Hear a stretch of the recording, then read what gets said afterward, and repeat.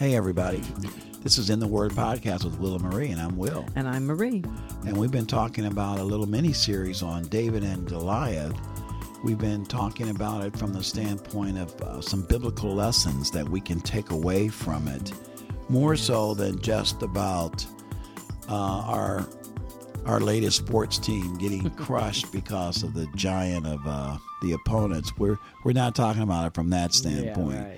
We're talking about it from a much more productive, biblical, spiritual, instructive standpoint, and that is that God is the one who fights our battles for us. Yes. And that's what happened with David. You know, it's always spoken of as David killed Goliath, but really God killed Goliath. Yes. David was just an instrument. He was a tool. He was a vessel that God worked through. But it was God who actually killed Goliath because the battle was not David's. David just stepped up and said, hey, this will not happen. Our God will not be defiled by this uncircumcised Philistine. But God defended his own honor. He just used David, who was a willing, ready, trusting, obedient vessel that was willing to, as we learned in the first lesson, take a stand for the Lord. And in the second lesson, we learned that he trusted in the Lord our God. Right. Amen. Where he got that faith from it's mind-boggling. Right. But he was there. I mean, he had reached a place where, you know, he trusted in God, and he experienced some other things that gave him, you know, help build his faith. Right. For but such a young guy. Yeah, he was so confident, you know, that, you know, you're not going to defile my God like that or defy him or whatever. You're going to, so for him to be willing to get out there and confront him, and all the other guys were running. That's what, you know, baffles my mind, that your army is out there running. Soldiers, trained, qualified, battle-hardened soldiers who should have been leading the attack. Yes. You know, and I understand that, you know, even soldiers have their fears, you know, they have their phobias. Right. But in this case, these guys were seemingly, what I would say, shaking in their boots. They said, you know, did you see this guy? And the Bible says they were much afraid. Right. But when you're David, just think about it. Just think about being confronted by a bear. A bear is taking one of your lambs. You know what I mean? And you're going to go after you're going to go after him. Right. You know, or the lion or whatever. That right there denotes. And that's exactly what David said to Saul. And I'm reading again from 1 Samuel 17, and I'm reading I'm going to drop down to verse 33, where Saul speaks for the first time in this particular interview and said to David, "You are not able to go against this Philistine to fight with him, for you are but a youth, and he has been a man of war from his youth." Right. But I want you to hear David's response to Saul, because I think it's classic. Yes. He says, "But David said to Saul, your servant used to keep sheep for his father. And when there came a lion or a bear and took a lamb from the flock, I went after him and struck him and delivered it out of his mouth. And if he, that is, if the lion and or bear rose against me, I caught him by his beard and struck him and killed him. Your servant has struck down both lions and bears." That's plural. That's plural. And he goes on to say, "both lions and bears, and this uncircumcised Philistine shall be like one of them, for he has defiled the armies of the living God." Wow. So, and David went on to say, in closing this thought, "And the Lord has delivered me from the paw of the lion, and have delivered me from the paw of the bear. Yes. That same Lord will deliver me from the hand of this Philistine." Wow. And Saul said to David, "Go, and the Lord be with you." Yes.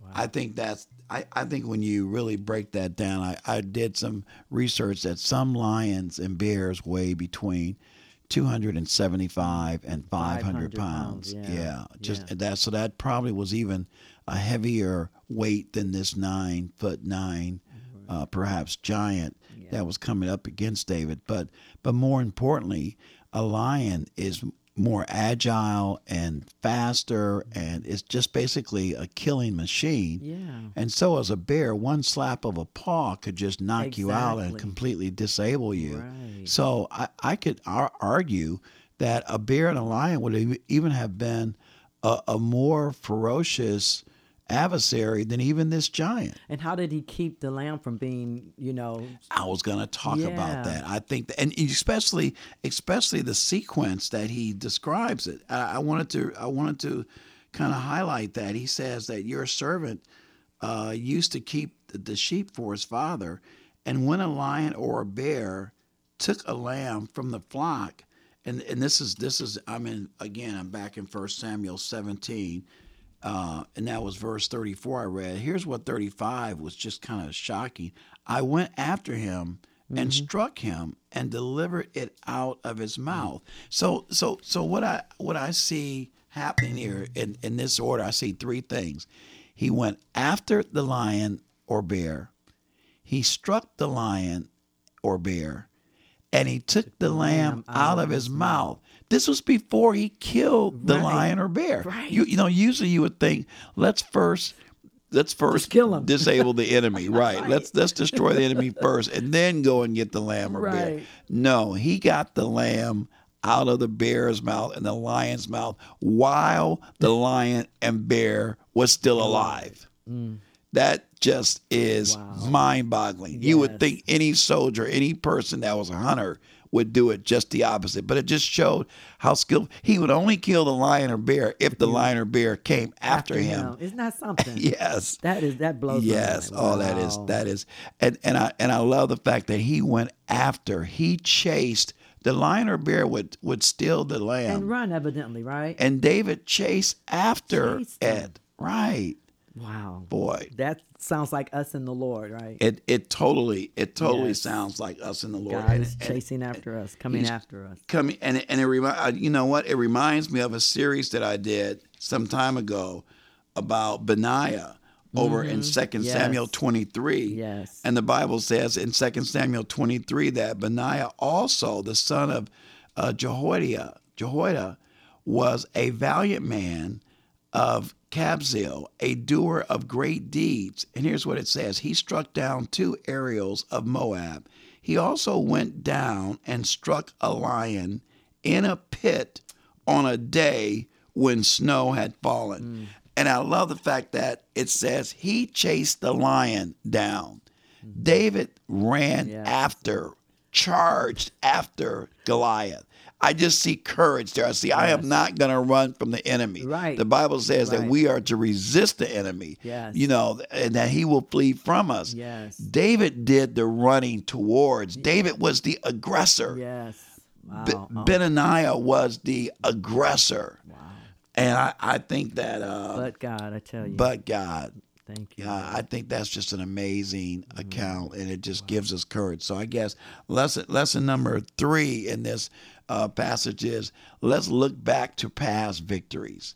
Yes. Let's remember what God has already done for us, and that was David's resume to King Saul. Why, King Saul, why do you think you can beat this giant? Well, I'll tell you why I think I can beat him. Right. I can beat him because God has allowed me to be victorious over a lion and a bear, and quite frankly, plural, lions and bears. Well, stop you on that point. Sheep. Mine just says lion or bear, so I don't know if it's translation. It could be a translation issue. I don't care if it was just one of each. Exactly.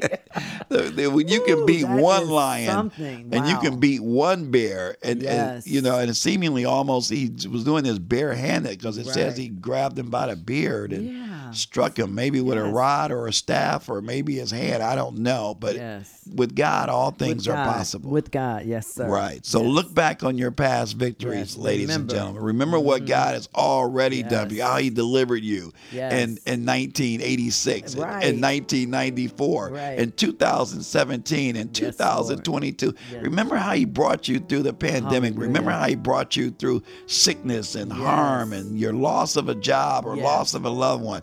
If he did it then, he will and can do it now. So that's just, and he's doing it every day. We don't really know what he's keeping us from. We only see what we see, but we don't know about the dangers seen and unseen that God has spared us. He's and a blessed shield us. around us. For sure. Thank you, Lord. Lord, we just thank you for this lesson. And we ask that you help us to remember this. Help us to remember our past victories. Help us to remember our past triumphs, that we will just use that as ammunition and as fuel for the future challenges that you bring forth before us. Help us not to forget what you've already done for us or what you're doing for us and what you're going to do for us. And we thank you in Jesus' name. Amen. God bless you, and we'll see you next time on In the Word Podcast with Will and Marie. Amen.